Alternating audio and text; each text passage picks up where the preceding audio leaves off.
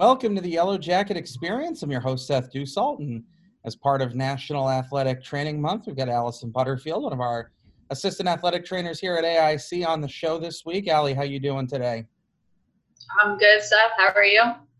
Doing fantastic. It's obviously a busy time of year for all of us, and I'm sure your office is especially busy, but I'm glad you were able to take the time to join us with this. I want to go all the way back to the beginning, as we usually do with our guests, and go to when Allie Butterfield was just a little kid.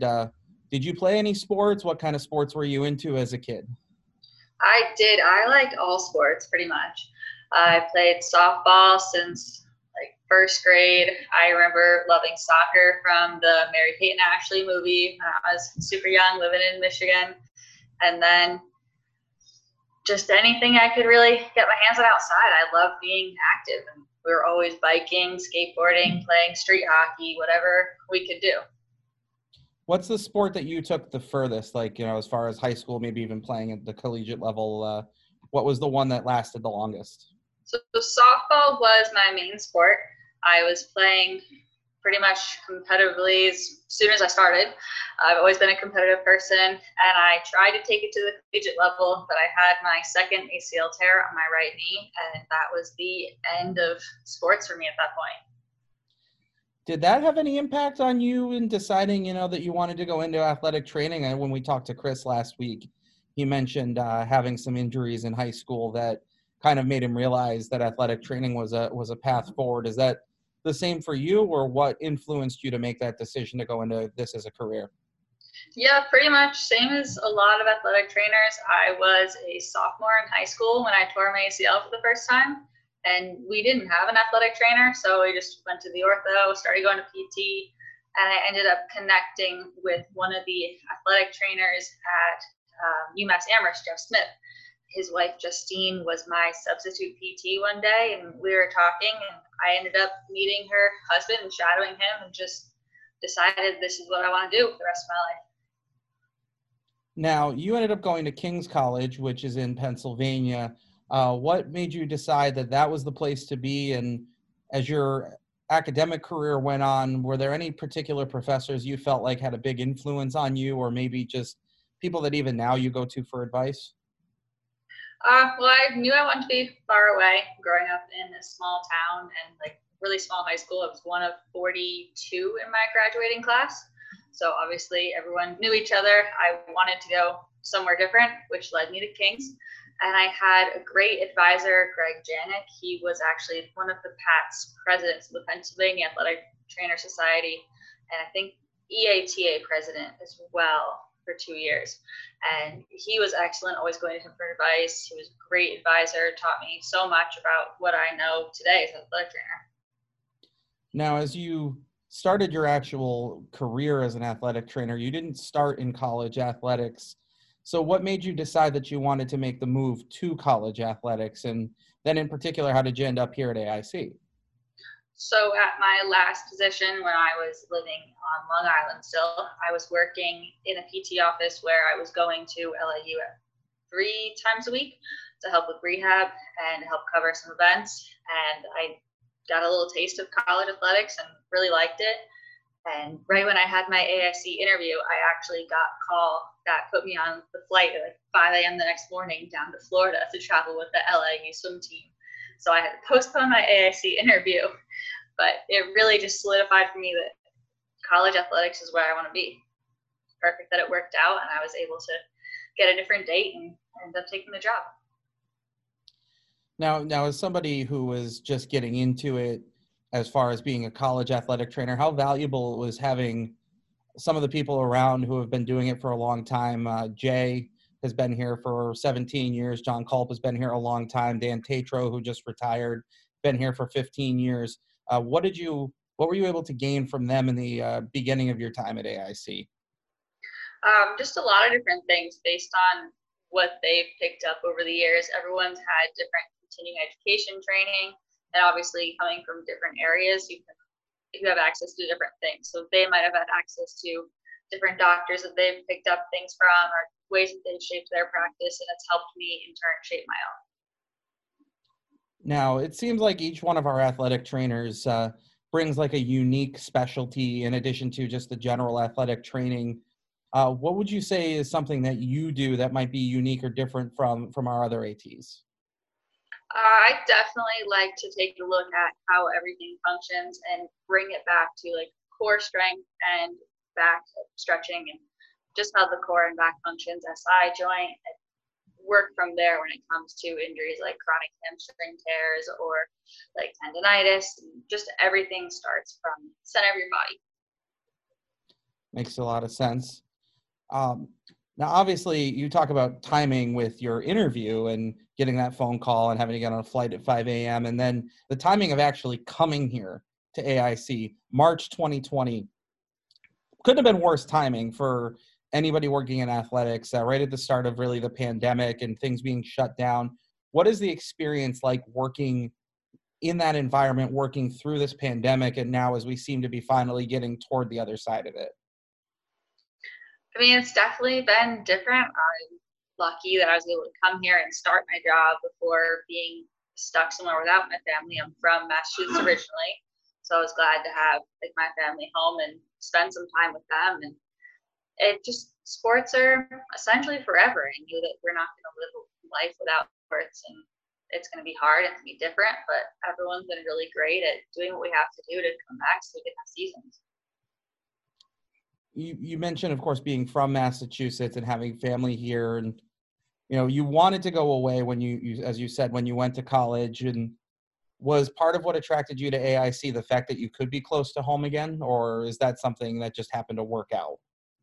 Absolutely. I knew that I'd spent 3 years away after college and felt like it was time to come back home and find a place of my own and be close, especially like my grandparents who live in Hadley. My parents live in Hadley. And I think it's time to come back and spend time with family. This is something we talked to Christian about as well. But in a profession like yours, anything science-based especially, continuing education is so important. Improving what things are always changing. What's something that you're working on right now to learn more about that'll help make you a better athletic trainer? Well, I'm always taking courses on beverage education. That's something that I invested in myself. It's relatively inexpensive, but it allows me to learn from a variety of different instructors at pretty much any moment and take quizzes on them. And I put those like CEUs towards my NATA recertification every year, so I don't have to pay a bunch of extra money to retake my BOC. But it also helps me learn a lot of things that I can then apply to my practice in the clinic. You're either working on or just finished an MBA. What kind of long-term goals do you have for yourself as far as combining a degree like that with your training and athletic training?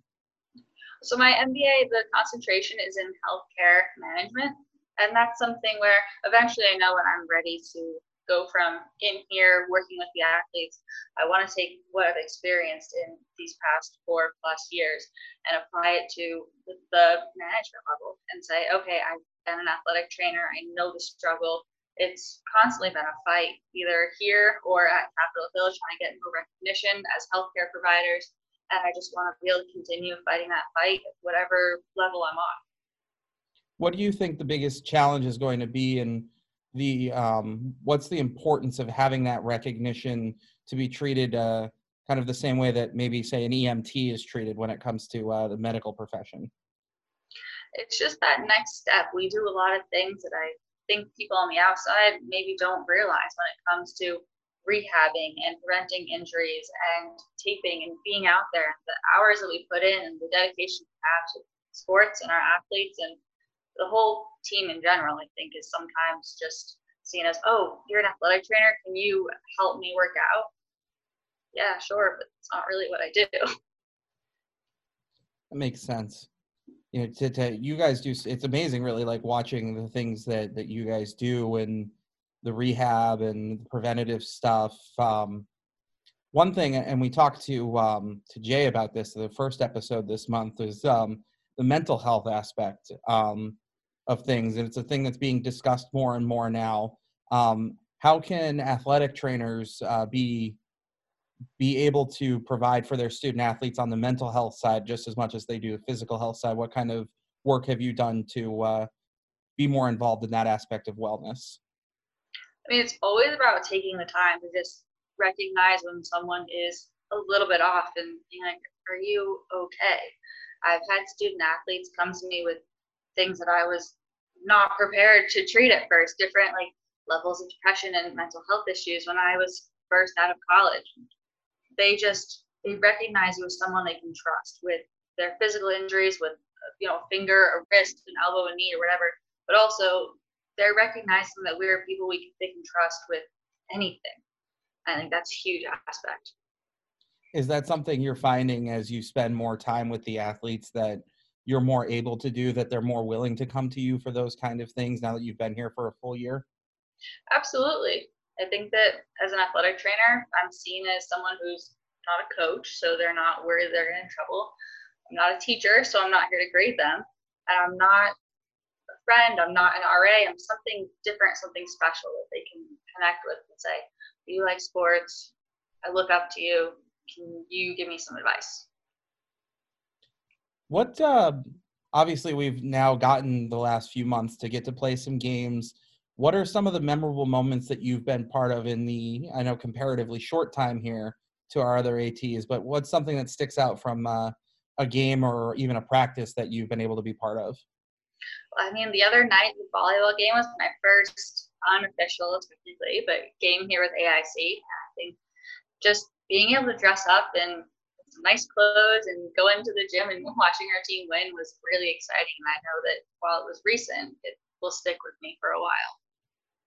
And you always remember the first one. That's what they say, and I'd imagine that'll last for quite some time.